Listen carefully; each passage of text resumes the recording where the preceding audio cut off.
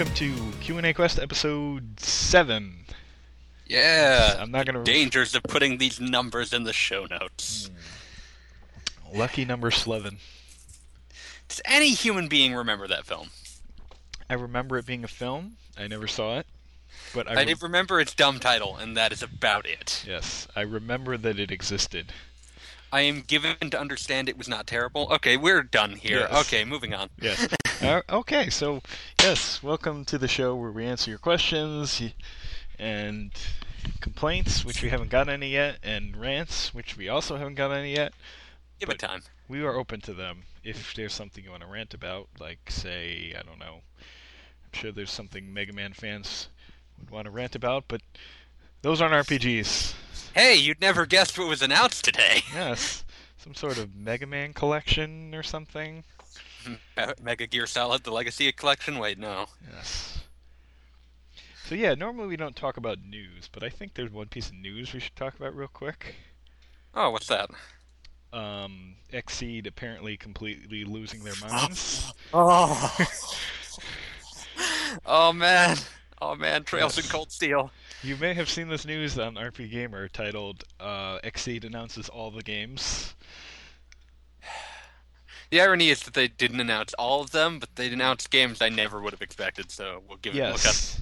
So it really seemed like after the to put this charitably, Trails in the Sky first chapter bombed. A little bit, which is not the fault of the game or the translation. No, it's tragic. It was bad circumstances, the wrong time. Well, it was the fault of the platform. Let's be honest here. Well, that's what I mean by the wrong time. Okay, yeah. Like, a PSP game in 2011 was basically not happening. No, and thankfully it did come out on Steam, which, I'd like to say is, hey... I'd imagine must have done better. Because... Yeah. I would say, hey, that's the reason we're getting 2 more Legends of Heroes games, but obviously since one of them is supposedly coming out this year, this has been in the works for a long time, so it seems like maybe they just worked it out with Falcom and were just like, let's do some of the newer games or something. A part of me wonders if it's because, okay, so to make this a little more obvious, the announced games were Sen no Kiseki 1 and 2, which I believe collectively are Legend of Heroes 8. Yeah, this sounds about right. That gets really confusing. Take place. They like 6, 7, and 8 all take place in the Trails-like universe, which also has at least one Trails game that is not a Legend of Heroes game. But Sen no Kiseki 1 and 2, I believe, are collectively Legend of Heroes 8, and they were announced for America as The Legend of Heroes Trails in Cold Steel. They take place, as far as I can tell, a few years after Trails in the Sky third chapter, the one we are least likely to get. Yeah. And our PlayStation 3 and Vita games that came out last year, and as far as I can tell, markedly outsold their predecessors. Yeah. Is there any particular reason why? They're a lot less dated looking, is the best I can guess. Like, if you've seen Trails in the Sky, it looks like a game that could have come out late in the PlayStation era. It's a very nice game. It's got very nice 2D graphics. But there is, culturally less of an attraction to that art style nowadays. So, there's an assumption that sort of style is inherently dated. These are, 3D. They look like PS3 games. Yeah. That's excellent. If I were to hazard a guess, I would say that might be part of it. Could be. Otherwise, who knows? Sometimes might have just been good marketing, might have been good word of mouth. It's hard to say. They're probably really good. I mean, they haven't really failed us yet. Yeah, like the PSP, Falcon seems to have a decent following on the Vita, so yeah, just have a decent following. The Vita version at this point, somehow outsold the PS3 version, which might be the strangest aspect. It sold about 90,000 units in its first week. Oh, wow. So... yeah, like, it sold to basically everyone who ever bought a Vita in Japan. Probably didn't sell as well as God Eater 2. It seems to still be the biggest Vita title, I think. The gold standard. Yeah. It's Vita's sterling silver standard. Yeah. Well, hey, at least piracy hasn't seemed to hit Vita yet. That's Well, yeah, something. the thing is that, like, yeah, we won't go into that. I would Yeah, argue that the reason piracy has never hit the Vita is because there's just not enough people trying to hack it. that's a good point. But yeah, as a broader concept, like these are, it's nice that they're continuing to work at these. They also announced a crossover game between Bokujo Monogatari, aka Story of Seasons, aka Harvest Moon, depending upon who is localizing it, and Popolo Croy, which is a basically moribund RPG series that only ever came to America once in a strange PSP compilation that no one bought. Weird. It was a weird communication RPG it was designed to be for beginners. It was, I believe, somewhat popular as a cult following on PS1 and hasn't really had much inroads any other time. So it's a very strange object to exist in any circumstance. Well, But, like, you gotta appreciate that, they are really taking a chance on these. yeah. Well, And they must have some idea of how they're going about Trails in Cold Steel. I guess the weirdest thing about it is that there is an in-between game that takes place in the same world that they are totally skipping. yep. But there's Zero and Ao no Kiseki, which is just, Trails in Zero and Trails in the Blue. But, yeah. At least we're getting something. Yep, and maybe they can kind of make some sort of attempt to keep up after that. We'll see. It's gonna, like, if Trails in Cold Steel 1 and 2 don't do good business, we're just never going to see any of them again. Yeah. Like, that branch of the franchise is not going to be touched until another publisher tries to partner with Falcom. Yeah. I wonder if they're gonna try and port those to PS4 at some point. I would be shocked if they don't, because at this point, the PS4 is where they put PS3 titles that they want to sell in the West. Yeah, and that would just be really good for Xseed. It'd be good for Xseed, it would be good for Falcom, because it's an easy way to dip their toes into that, and they're already doing it with Ys. Ys is a PS4 and Vita title, right? Yeah. Yeah, Ys 8, or I guess it's technically not titled, but as far as we can tell, Ys 8. It's the easiest way to describe it at this point. Yeah, Ys 8. So, like, it would be good for Falcom because they're already somewhat used to the PS4's architecture. I mean, it's, the frickin' current gen consoles use, like, x86 architecture, don't they? They used to make PC games all the time. Yeah, I was going to say, it's like they're going back to their roots. Yeah, ironically. It makes sense for them because they can dip their toe into that without devoting a ton of resources to it. It makes sense for Xseed because that's how you sell a new PS3 game now. You port it to the PS4. Yeah. I could see it happening. I mean, people have been rumbling for a long time that, for example, Tales of Zestria is probably PS4 bound. Yeah, actually, I think the latest rumor was it was marked as PS4 and PC with no PS3 listing. Yeah, which would probably piss some people off, but honestly, you know what? Good enough. As long as we're getting it. From a marketing and sales perspective, it makes a lot more sense. That's good for the series. Like I know people don't want to hear that. It's good for the series. Inside of 2 years, the PS4 has already reached a third of the install base of the PS3. So the old consoles, we gotta let them go. They are rapidly dying off. Yes, at some point, and I think we're rapidly reaching that point. They just gotta, cut their losses. Cut it off, and it seems like anything that would have been like a PS3 release in Japan is changing over to a PS4 release. So it's coming. So or at least a dual release. Yeah. So get ready. As long as we get it at all. Yeah.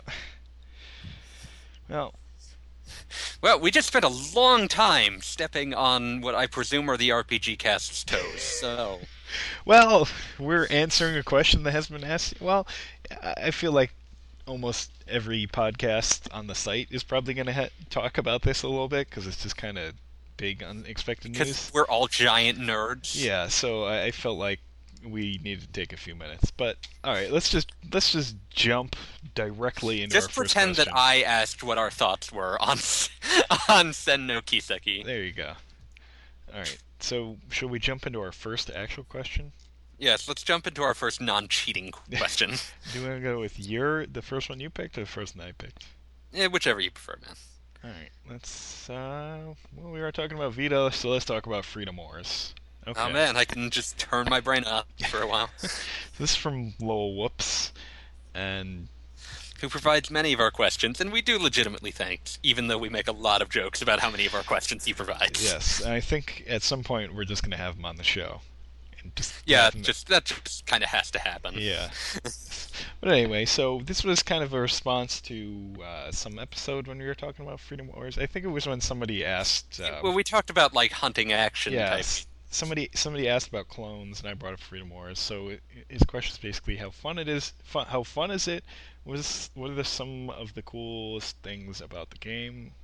Apparently, I can't read tonight. Is it necessary to play multiplayer to progress? I own the game. I haven't played it yet. I could use something different after I finished Neptunia Rebirth 2, so maybe Freedom Wars. So this is kind of a weird, futuristic-y game. It's about being in Space Debtor's prison, isn't it? Basically, yes. It's really weird, but kind of like Xenoblade. It's very invested in making the concept work. So very quickly, it's just kind of like this makes sense. This all makes perfect sense.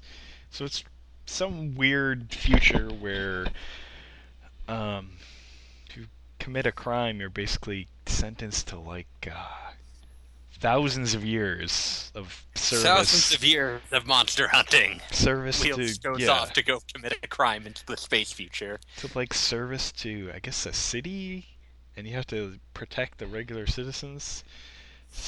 It's pretty weird, and like there's lots of things you're not supposed to do.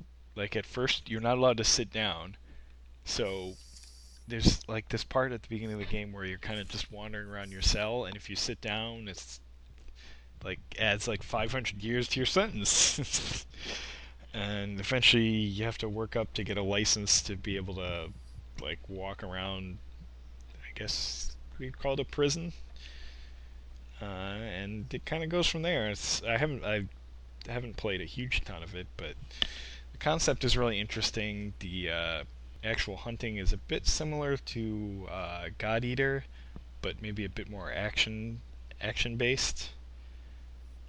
Like it's got basic kind of shooter controls, but you also have a sword and a cool grappling hook. So it's pretty interesting. Action is pretty fun. The story is interesting. Not sure where it eventually ends up. I haven't played any multiplayer at all, so I don't think it's required, and I don't think it probably has a thriving online base. So yeah, I'm not sure if you even want to bother with the multiplayer, but yeah, I guess it's worth at least checking to see if there's any kind of community online. I'm sure there's some people. There's probably like 5 really hardcore people who are very angry that it's not popular, but I'm sure that there's also another 10 or so that are still playing it and just enjoying themselves. Yeah. Well, there's probably still a lot of people playing Soul Sacrifice. It also probably got an infusion just on the fact that it was like $1 a few weeks ago. Yeah, so. it seems to have dipped in price. So Well, it was on one of Sony's flash sales where they really like marked it down. Oh, okay. Well, so then sometimes with those sales, it really does help a lot. So there might be a lot of people playing it. So might be a good time. Or at least as many as you can find. Yeah, might be a good time to jump in.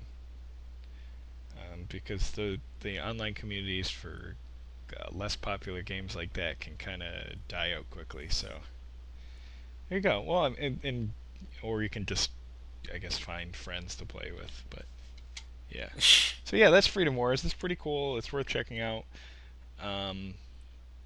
Without too many big releases last year, I think it was the most interesting Vita game that came out. So give it a try. All right. And let's move on. Alright, so let's move on to our next question, which is, what's our next question? Another lull. Whoops. which Woohoo! was one of the ones tweeted at you. Oh, nice. Uh, at Askwheels, is a good RPG by committee even possible? Do you need fewer people in charge of story or other details to be good? Mm-hmm.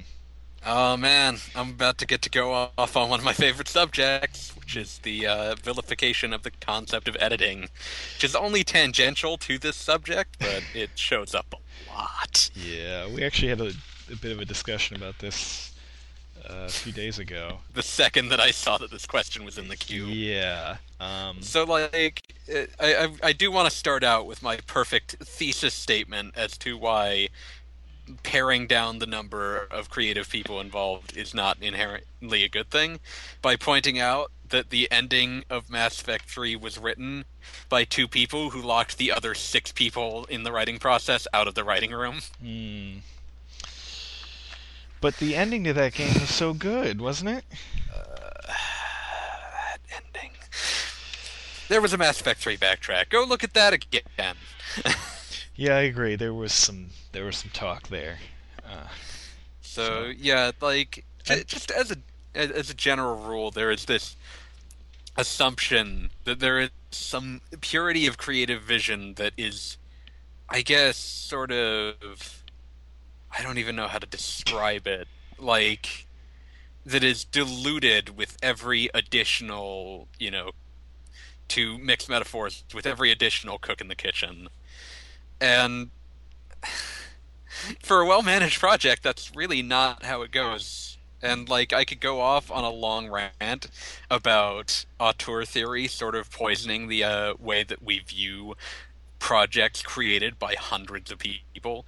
But, that's a long, long, long rant that involves a lot of arguing about theory only tangentially related to games. Yeah. The simple fact of the matter is that even the most genius creators do better with feedback. Uh, yes, yeah. That's basically the core of the point, and Yeah. like, there's a difference between that and what's usually invoked by the term "designed by committee." But in that, it's because there's so many different ways because this question kind of raises both questions. I decided I would like move it as close to the front of the queue as I could so that I could yell about it. Yeah.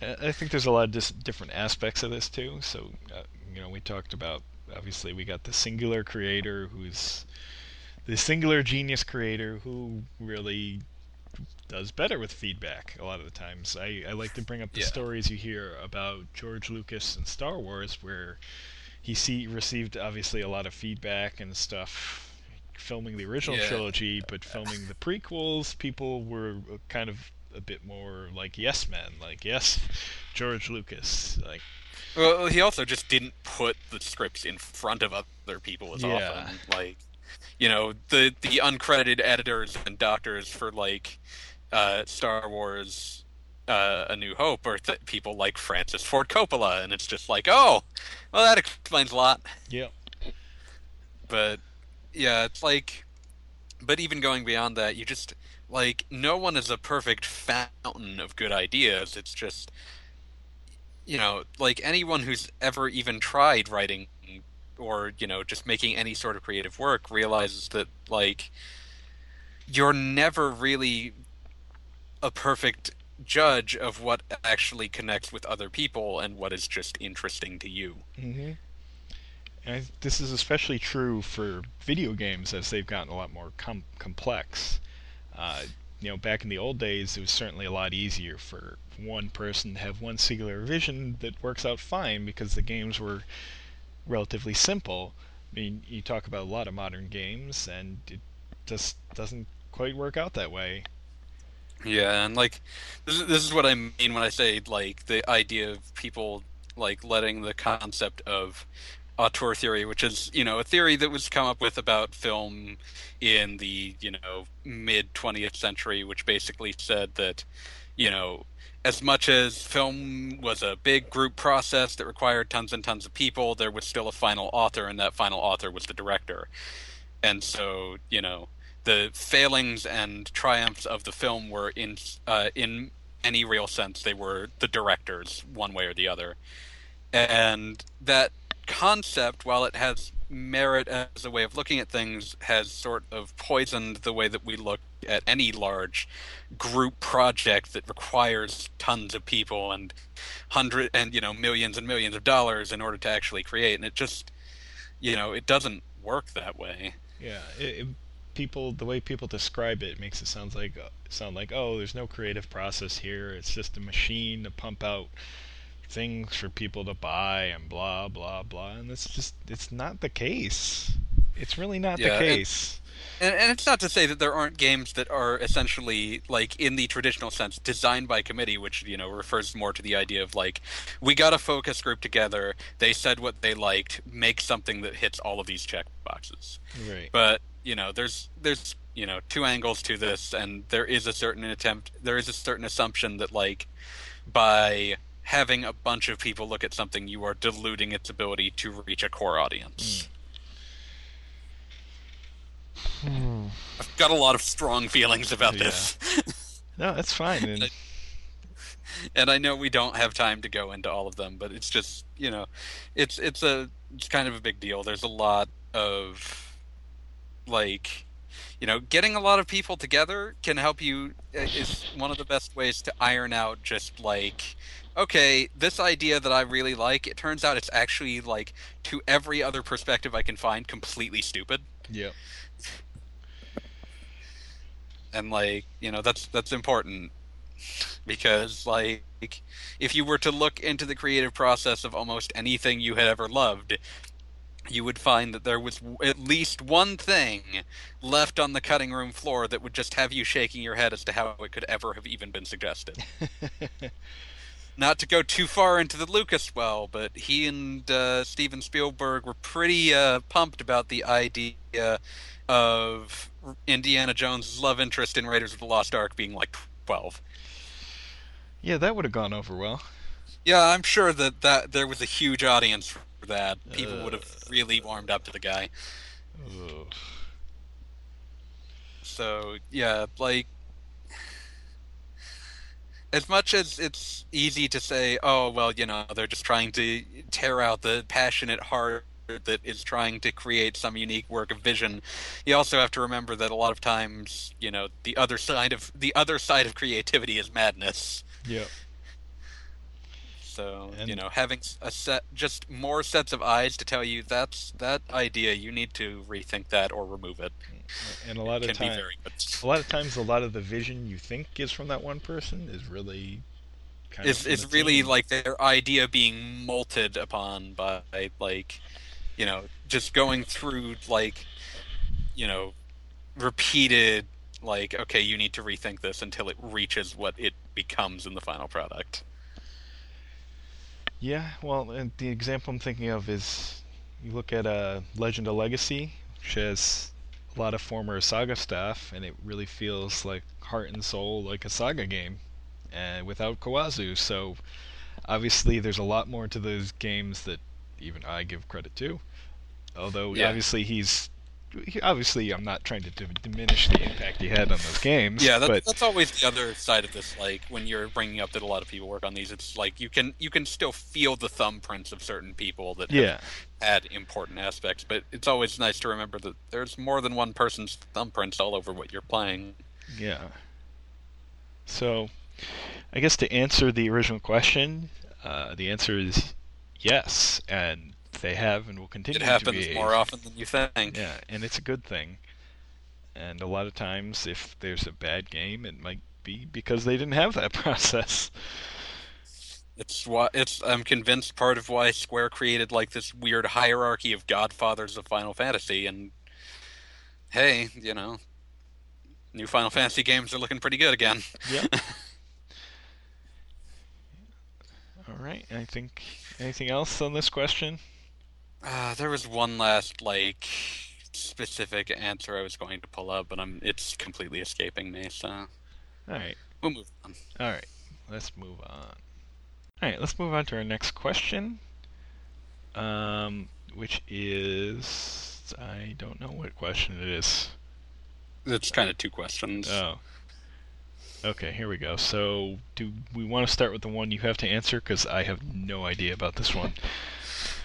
Yeah, I can do that. Let's read out the first one and then we'll move on. Okay. Both of these are by TechSide. Yeah, Is that it? Yeah, it's TechSide. Dick side. I think you called it Okay. tech slide the first time we Yeah, read a yeah. I was trying to question. remember in which direction it split up. Okay. And now for a question or two. The question I can answer: what's the story about Wizardry 4's development process? And oh boy. That's So is that something you just like mentioned at random when we were talking about old I PC mentioned it. RPGs? I mentioned it offhand at some point because yeah, we did talk about Wizardry recently, and I mentioned that Wizardry 4 is kind of this infamously just evil game. Uh, so Wizardry 1 through 3 are kind of the codifiers of the first-person dungeon crawl. Basically, half of any RPG you care to name owes its existence to Wizardry in some form or fashion. Wizardry 4 was their attempt to avoid getting stale while also trying to make something very much for their hardcore audience. Hmm. Wizardry 4 quickly became infamous for this. According to people internal who were near the project but did not work on it, the developers of Wizardry 4 were intent on creating the hardest possible video game. That And that seems like a bad idea. they came about as close as anyone's going to come. So Wizardry 4 took the idea of Wizardry where you start in a town, you hire a party, you go into a dungeon, and you try to just delve as far down as you can, and it sort of flipped it on its head. You were the evil that lurked at the bottom of the dungeon. You put together a party of evil wizards and monsters to help you try to climb to the top and destroy the world. It sounds pretty Which cool. That's a neat concept, but everything was sacrificed on the altar of challenging the sort of person who had beaten 1 through 3. Ooh, no. So to start with, a lot of enemy parties were made up of completed save files from Wizardry's 1 through 3. Oh God. Players could send in their completed save, and they would be used as the basis for enemy parties.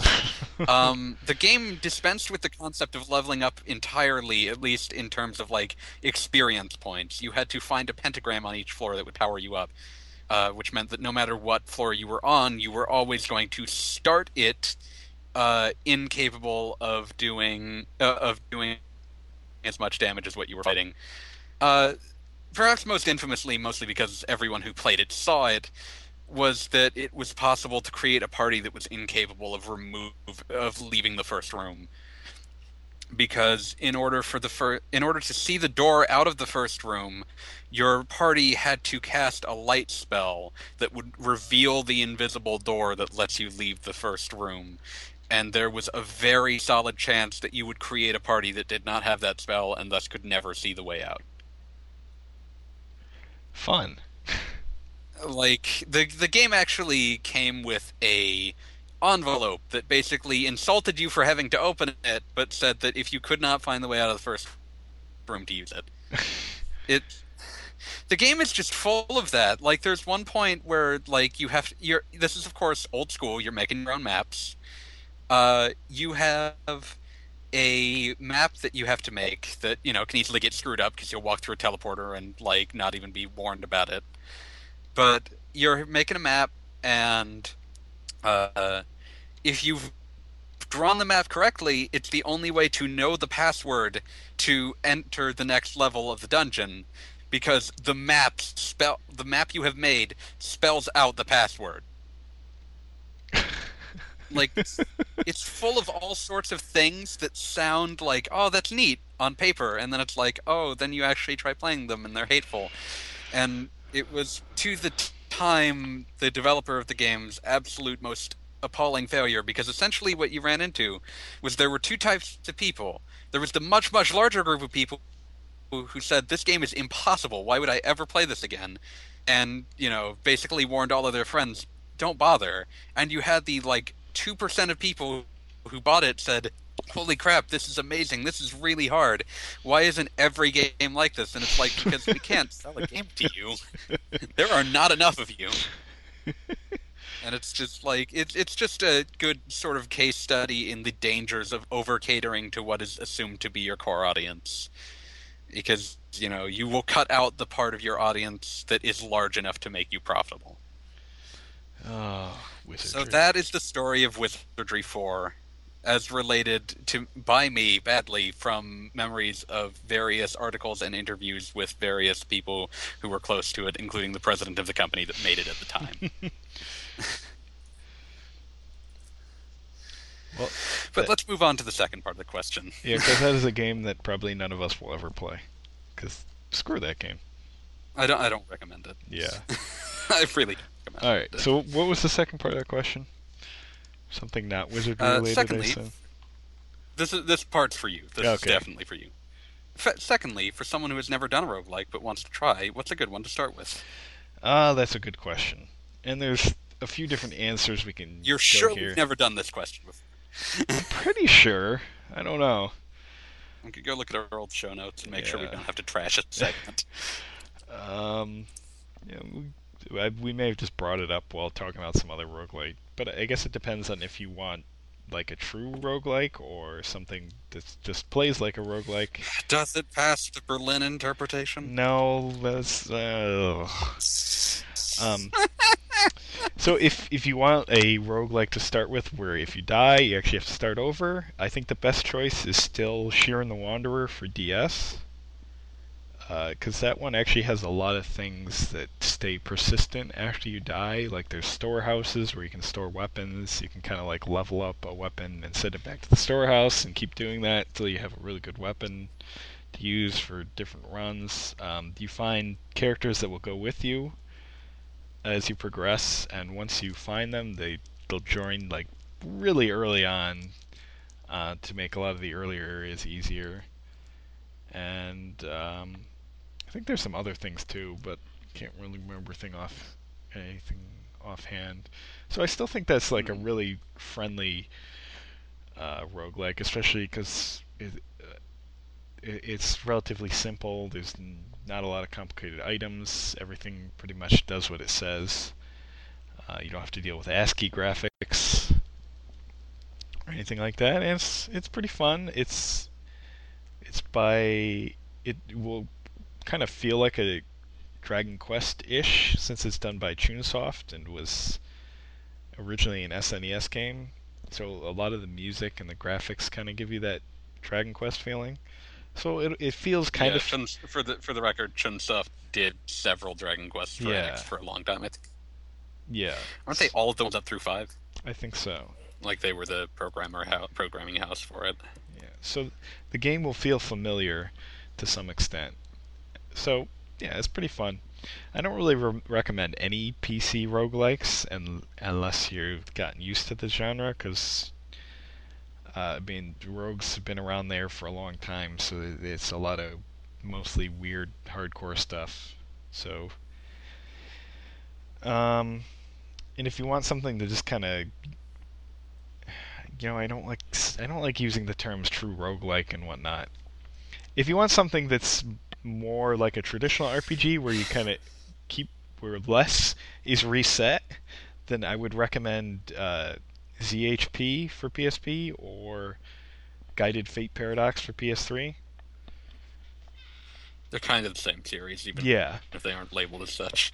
So those, you do lose items and stuff when you die, and each of the dungeons you start at level 1, but you have like this total level, and you can store items and do other kinds of things to kind of have some sort of persistent progress and leveling up a character and stuff like that. So it's kind of a best of both worlds, I guess would be the best way to describe it. You don't really get like a lot about the true. Can't stop myself using this term. Maybe it'd be better to call it a traditional roguelike. I don't really know. Yeah, I don't know. I don't know. Yeah, a lot about those is learning how to play them and kind of the thrill of seeing how far into the game you can get. So you don't get that as much in these games, but you do to some extent, and I think they have some optional dungeons that are more akin to that. So any of those, so those three games would be good places to start, and then you can, if you really dig it, there's obviously a lot out there. Um, I think there are some pretty decent ones you can find on Steam as well, that are not ASCII graphics based. Like I don't recommend those at all. They're just archaic and annoying.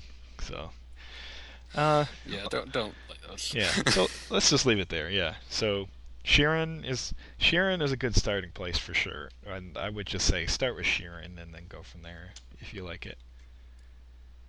You just kind It's a of big if. I don't yeah. like. The thing to remember here is if you're a big RPG player, you kind of have to you have to realize that you're gonna die and you're gonna lose all your stuff, and you have to know that that's the game, and not try and play it like you're playing, I don't know, Diablo or something. Just relax and keep playing the Let's game. just use Yeah. the logical inverse of Dragon Quest. Yes. It's part of the game. Just keep with it, and I think a lot of people would like Sharon if they actually gave it a try. But yeah, I Sega. wouldn't. Yeah, I know. Sega did such a good job marketing that game, didn't they? Didn't Atlas publish a Wii one that no one, including you, played? I played that. It's good. It's closer to like ZHP and stuff than it is the original Yeah, Sharon. because it's inherently a more modern game rather than a like sort of remake of an SNES game. Yeah, that's a pretty good one to try too. Although I don't think that's as good as ZHP or Guided Fate Paradox or Sharon DS. So There's a lot of Shiren games. yeah, there are a lot of Sharon games, and we only Okay, moving on. yeah. All right, let's move on. All right, so what is our next question? Another from Law Whoops. Do you think having an app on a phone, Vita, 3DS, tablet, or other portable device that will allow you to play battles, collect items and money, maybe little missions or something that would tie into a console/PC RPG is actually viable? What kind of things would the app need to do to make people want to use it? Is it as simple as just fighting battles and gaining levels that transfer to the home version? Hmm. I would say that more and more the answer is that such a thing isn't viable because that would be the game itself and they would sell it to you on your phone. Yeah, I think that Like pretty much sums it up. like, it's as glib as that is, tie-in games really only work if they're on, say, Facebook or something where you're already checking them. And they don't have any real interactive elements. They just require you to look at some branding. Hmm. But, in as far as like, you would make the kind of thing you're suggesting that would involve like a lot more, like any more interactivity than that, and they can just sell it as its own product, Yeah. or even just make it a weird freemium thing. And something like this would have to be So, really, yeah. really well thought out too. I feel like a lot of companies would just kind of shove something out there that doesn't really work. Like there's a lot of companion apps for game. Well, maybe less so now, but They're really common. yeah, and they're not very good. Like you don't even realize how many of them there are because you never download them. Because why would you? Yeah. The But best. like you put in the name of any big game of any real like note, and then drop it into the Google Play Store or the App Store and hit search. Aside from like a bunch of fake things that are crazy people trying to make money from your ignorance, you'll also get like an official app for anything that was ever of note. Yeah, I've tried a few. I remember one for Assassin's Creed 4. You can get like a map and kind of look around with that, which is eh. There's one for Destiny, which is pretty good, and where you can get a lot of in-game information, and you can actually like move stuff around, move stuff between characters, move stuff to your item vault. You can find out what what the game's story is. You can, because most of the game's story is in the Grimoire, which you can access from that app. Um, yeah, that one. The only one of these I've ever significantly tried was the Dead Rising 3 companion app because there were bonus missions that were locked behind it, and it's just like, oh, that's okay. Maybe don't do that. Like the thing about it is that you always have to deal with the fact that if you're going to do a companion app that interfaces with the game in any real fashion, you are dragging your consumers' eyes away from the actual product in order to get them to use the not real product. The product that exists as advertisement for the real product. So I think the more likely route is companion games where you can transfer different stuff between them. Yeah, like the low budget little things that they can put on other systems that in some way interest the already existing audience, but which, systems where the original game itself is not suitable. Yeah.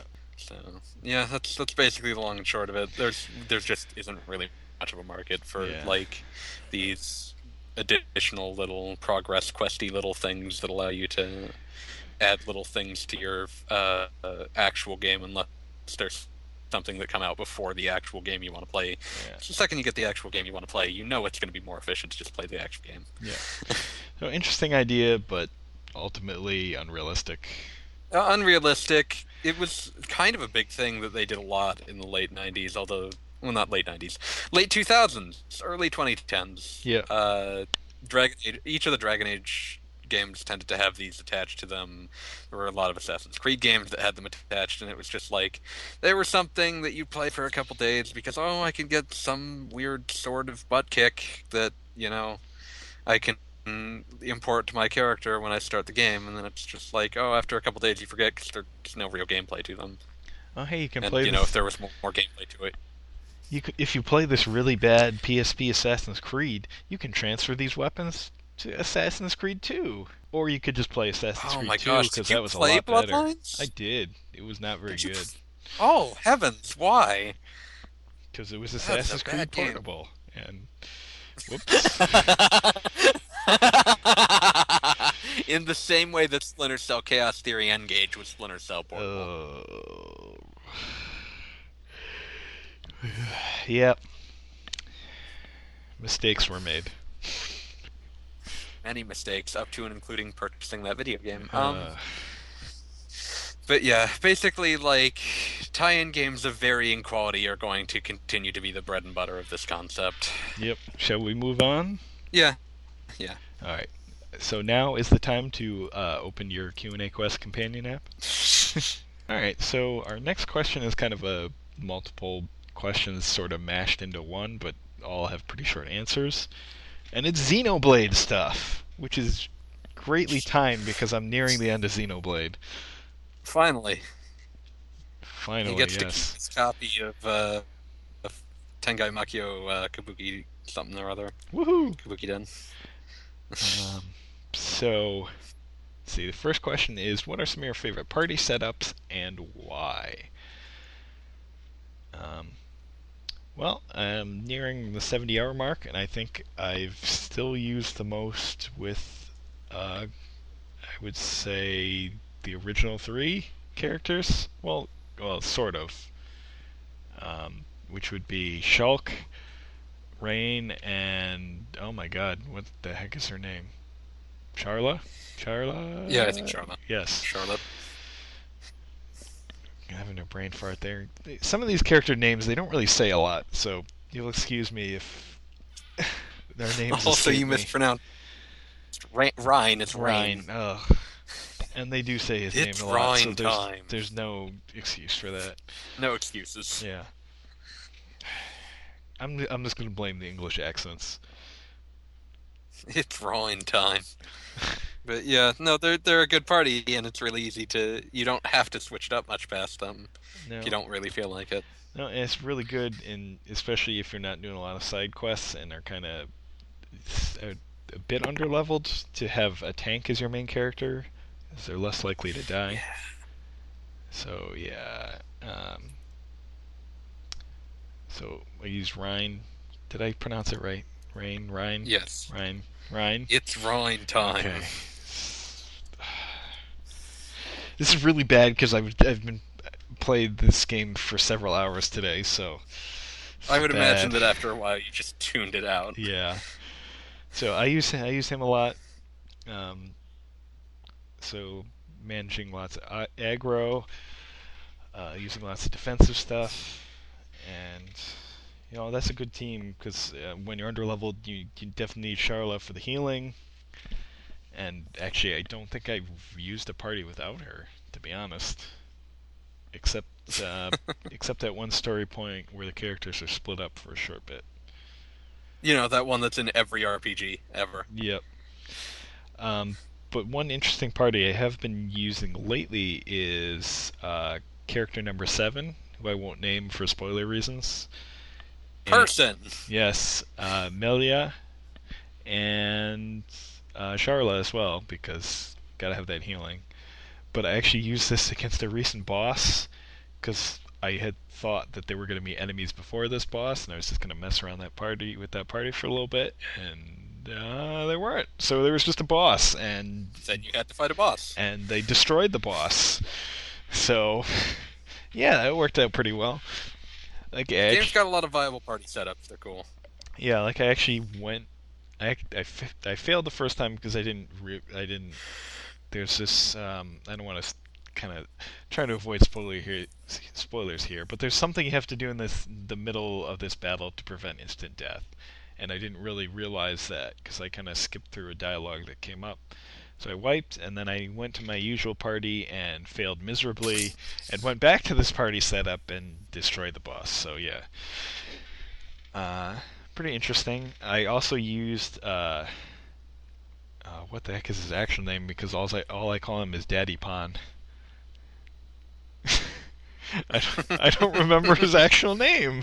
They'll know what it means. Whatever. The Nepon guy, because he has a ridiculous amount of life, and all his abilities are interesting because they all like inflict status ailments on the enemy, and I think he has the only ability in the game where he can like inflict topple on an enemy without inflicting break first, although it's a bit random. Uh, but he's kind of goofy and says goofy things during battle, so he was pretty fun to use.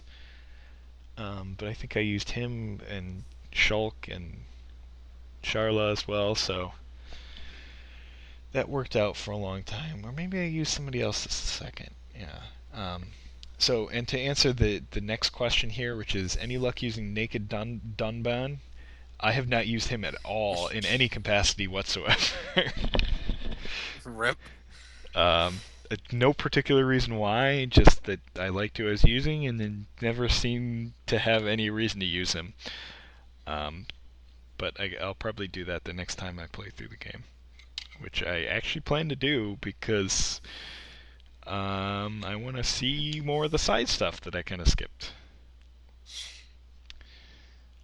So do you remember? I'm guessing it's been a while since you played the game. Do you remember any of the party setups you used? It's been too long to really think too hard about it. I'm always pretty vanilla with party setups, so. Okay. And the vanilla party setups you can use here are still pretty interesting. Yeah. Like I kind of use probably the expected one, and they're really fun to use, and you can kind of switch around between those three if you get bored using one of them. The game lets you use any character as the main character. You can't. Useful, Yeah. You can't directly control the party members, but in case for anyone out there who hasn't played this game, except for special chain attacks. Yeah, it's interesting to mess around with a lot of characters in this game because there's lots of different abilities. No two characters are like clones of each other, so it's really interesting to at least try them all. Dark Shulk. Yes. All right, so Let's go straight up Smash Brothers. So we talked about Naked Dunban, which I don't even know what that is, so I don't know. 'Cause I haven't I used them at all. I believe they're just saying like the concept of using Dunban without any sort of additional equipment. Okay. That sounds... Yeah, that could be interesting. Um, Next one up is how do you think Xenoblade Chronicles X will relate to Xenoblade Chronicles? It's kind of hard for me to answer because I haven't finished the game yet, so I don't know how the story ends. Although I I'm have going to take the some developers at their ideas. word. Yeah, I'm going to take the developers at their word when they say that it doesn't really have anything to do with it. yeah, that would make sense to me. Um, I Like, mean, it's worth noting that when they first announced it, they were very leery about ever using the phrase Xenoblade until like a year and a half into development. yeah, I mean, like the city is called, what is it called? New Los Neo Angeles, Los Neo Angeles. Los Angeles. And I don't, as far as I know, maybe this is something revealed on the end of the game, but as far as I know, Xenoblade isn't connected to Earth at all. Space America. So it would seem weird for suddenly there to be a reference to something from Earth. So it does seem like they're not going to be related at all, except like thematically and gameplay They're wise. related like Final Fantasy. You got Yeah. Moogles, you got the phone.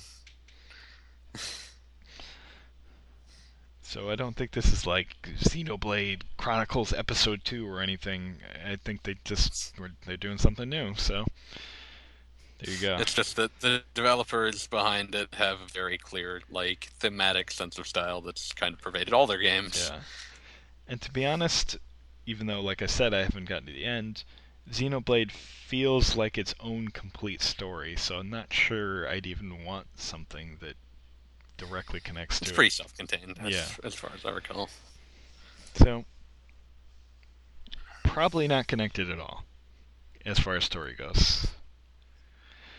Let's see, next question here. Heavy, medium, or light armor? For me, I just look at the best stats and equip that on the characters. I don't know if there's any difference between the different armor styles. Um, Other than the fact that the characters look kind of funny when they have heavy armor equipped, because it's like huge. Heavy armor, it's very heavy. Most useless character? I don't think any of them are useless. I think you could probably find some party setups that are really bad, but I don't think on their own any character is useless.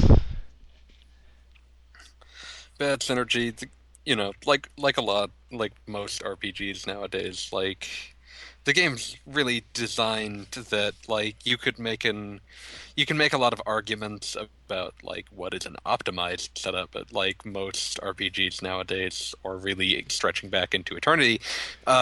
They aren't really designed for complete optimization because that's eliminates most of your options. Yeah. So saying a character is useless compared to another might have weight, but saying they're fundamentally useless is usually not the case. Yeah. And if you're trying to maybe use a character in some way they don't really fit, like if you're trying to use Daddy Pon as a healer, you're probably gonna think he sucks, and Good luck. it's because he has one healing ability and it's not the best. So yeah, um, all the characters have a decent set of abilities. It's just how you mix and match them and how they synergize together. So no useless characters. And I think that's it. And I'm going to insert probably a few Xenoblade sound clips in here because I don't want to. I don't. He wrote something in. This is from Jim, by the way. He wrote something in a line from the game that I don't Yeah. want to try reading because I won't be able to make it sound as funny as it is. So I'm just going to find a sound clip from the game and shoot it in there. So there you go. Xenoblade is cool. Play it. Roly poly, keep on rolling! Go play Xenoblade. Yeah. Preview for Wheels' review. Yes, I should have a review for that up before summer. It's still not technically summer yet. Yeah, you got about 2 weeks. Yeah, it should be done by then. All right, let's move Still. on.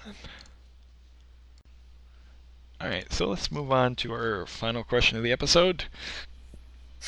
Is this from also? No, that sounds ominous. Is this also from Lowell Whoops? Uh-oh. Yes. What RPG has your least favorite character in it? Any games you love that have an awful character?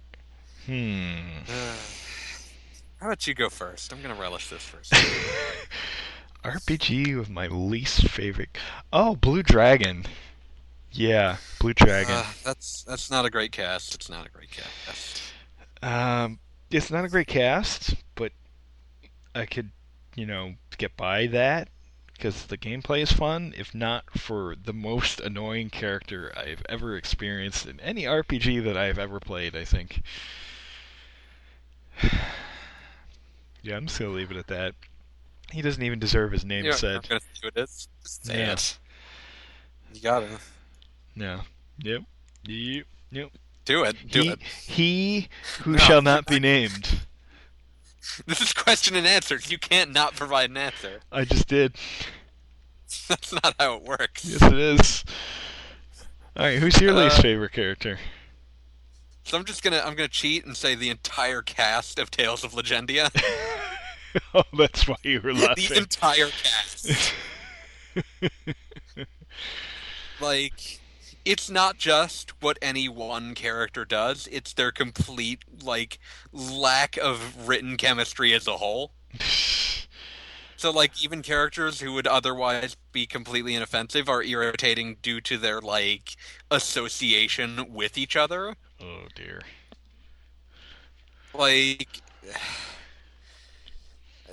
Tales of Legendia is one of my least favorite gaming experiences ever. I played it on a Tales binge back in the late 2000s, and it was so I hated it with every fiber of my being, and the writing is really what killed it because the battle system is bad by Tales standards. The graphic style is ugly. The actual story isn't terribly interesting when it's not being stupid. The difficulty balance is poor. The way you earn new skills is irritating. It's bad, but in a broader sense, the worst part about it was the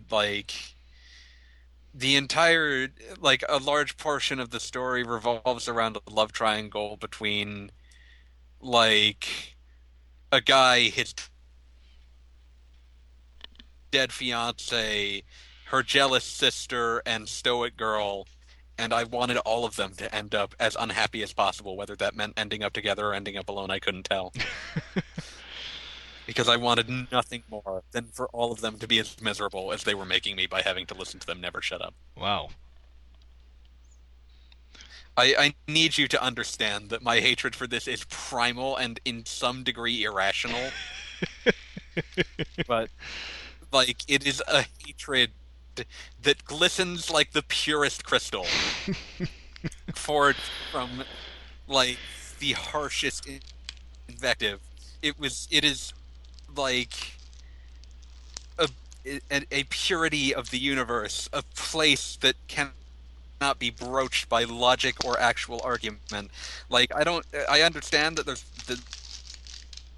this game has fans. I have met them, I have talked to them, and I try to be civil when talking to them, but at the same time, there is no breaching this hatred, for it is pure and protected by its own self-assurity. Oh. And you're telling me you can't name the character Blue Dragon? Maru.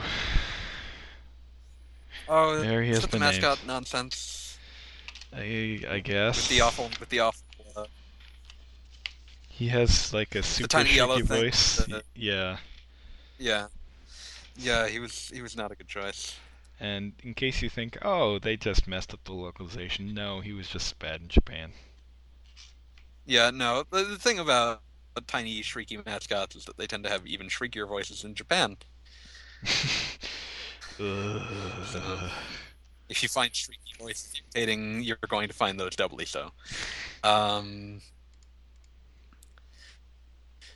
It's like go listen to Japanese Teddy and try not to feel like we kind of made out pretty well on that deal. But yeah, as for like awful characters and things I like, that's a tougher question. Are there any bad characters in Mass Effect? Is there anyone in Mass Effect I really hate as opposed to am ambivalent to? I mean, I think there's some characters I really dislike, but I think to some extent it's intentional. Yeah. Like that's the other thing about it is that like a lot of times when I don't like a character in something that I think is otherwise good, it's because it's by intent. Yeah, it's someone that's like not supposed to be a good person. Yeah, it's someone that you're supposed to on some level at least find irritating. And so like, and that's why I don't into a lot of characters that like I feel like really missed the mark in otherwise well-written games is that like, oh, well, like there has to be. It's hard to compartmentalize a grievous writing failure. Like it's going to bleed into something else. I guess if I had to, I would say someone like Ken from Persona 3 would probably be like a go-to example of a character that I don't like and I think misses the mark in an otherwise good game. I think because. Oh, go ahead. I think I kind of really disliked Luke from Tales of Abyss, not the real Luke I'm talking about, not the Luke you actually play as. But I think. Oh, Ash the Bloody. Yes. I think to some extent. The game is old. We can. Yeah, I think. But you're not really supposed to like him that much. Yeah, that's true. I just thought that they could have done a better job with that because it just seemed like he was just angry all the time, not always for any particular reason, and to the point that he got kind of annoying. He's kind of a bad person. Yeah. But yeah, I think you're right. I think a lot of that is as my intended. Other response. Yeah, like it's supposed to give us like the sense of a character who is deeply upset because a lot of unjust things happen to him, but is reacting in a way that's not actually helpful. Yeah, in a lot of ways, it also is a good way to contrast him with his clone.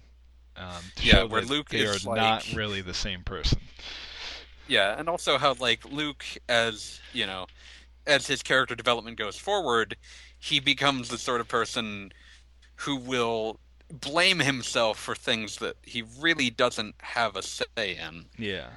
Like Ash's entire character is centered on being angry at the unjust things that have happened to him, whereas Luke is convinced that the unjust things that have happened around him are his fault. Yeah.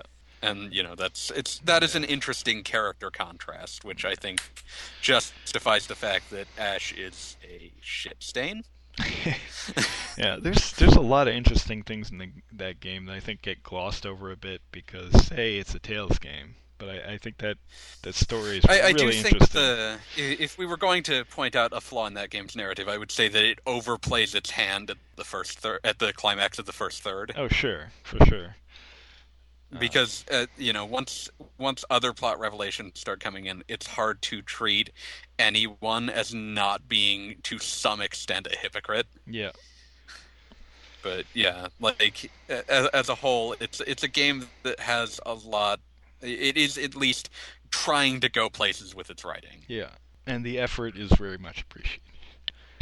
Yeah, I think that it's. So it's better than Tales of Legendia. Oh my gosh! That game makes me so angry. Like even just thinking about it, like the stupid skills that your main character Sunel gets. That like they made him a punch guy. That's neat. I like punch dudes, except that like half of his skills are grapples that only work on certain sizes of enemies. So by the time any of them are useful, you've stopped using them because they don't work on anything. Whoops. That game wasn't even developed by Tales Studio, was it? So, Tales of Legendia was made by Team Melfest, who was an offshoot of internal Namco that was promptly reabsorbed back into internal Namco and seemingly never made anything again. Okay. A fitting punishment. Oh, heavens, that game. I hate that game so much. And so much of it is down to the wildly unsympathetic people that populate it. Yeah. But yeah, I really can't think of any games I really liked where there was a character I hated that wasn't someone to some extent was intended to be disliked. Again, like I said, my go-to example would be Ken from Persona 3 because I can see where his arc is supposed to work. Yeah. But it doesn't work. Like maybe it's some combination of the fact that he's got literally the worst voice in the game. Maybe it's but like, you know, he doesn't feel like he goes into his weird revenge plot and then he leaves it and there's not enough space between those and he doesn't. It feels like, you know, only, you know, like the person that, you know, other characters take the brunt of that plot, and so he's left just merely being irritating throughout it. Yeah. And of course, we're limiting this primarily to party members. Yeah. Otherwise, it's just like, oh, well, every game has to have at least one unsympathetic character. I would hope that to some extent, some of the villains are unsympathetic, or else something's gone wrong. Yeah, I would hope so. But that's about as much as I have to say on the subject. All right. So, time to wrap it up, I think. Yeah. All right. So, if you have any questions, comments, rants, etc., you can send them in to us at wheels@rpgamer.com. Tweet us. Depending upon how our recording schedule goes, they might not reach us until after the next episode. It's true. So you can send those to, I said wheels@rpgamer.com for email. Tweet us at AskWheels or FanboyMaster. Post comments on the forums. I'm not even going to bother with I always love hearing them. No one seems to use ask.fm, so I'm probably going to stop pointing that out in these episodes. But it is Ask. One of you has to prove him wrong. Is AskWheels on ask.fm if you want to use that. And I think that's about it. Still have tons of questions to dig through, so we will be back soon with another episode, and we will see you then. And right. Please enjoy some Xenoblade music. It has a nice soundtrack. It really does.